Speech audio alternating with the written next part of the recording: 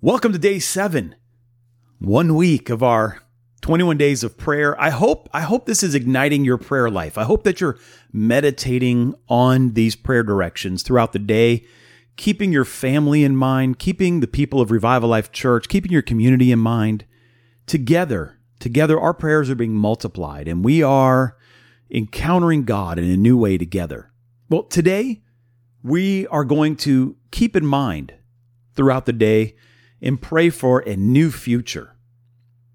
And in that regards, I'm using a new version of the Bible today. I'm going to be reading out of the NIV. I think it comes a little more clear. So you can read out of whatever version you want, but in your podcasting app, there should be the text there. You can read along with me or read along in your own quiet time. Jeremiah chapter 29, starting in verse 11. For I know the plans I have for you, declares the Lord.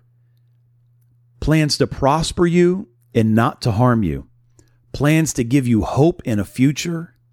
Then you will call upon me and come and pray to me, and I will listen to you. You'll seek me and find me when you seek me with all your heart. I will be found by you, declares the Lord, and I will bring you back from captivity. I'll gather you from all the nations and places where you've been banished, declares the Lord, and will bring you back to the place from which I carried you into exile. Romans chapter 5, verses 1 through 5. Therefore, since we have been justified through faith, we have peace with God through our Lord Jesus Christ, through whom we have gained access by faith into this grace in which we now stand. And we rejoice in the hope of the glory of God. Not only so, but we also rejoice in our sufferings because we know that sufferings produce perseverance. Perseverance, character, and character, hope. And hope does not disappoint us because God has poured out His love into our hearts by the Holy Spirit, whom He has given us.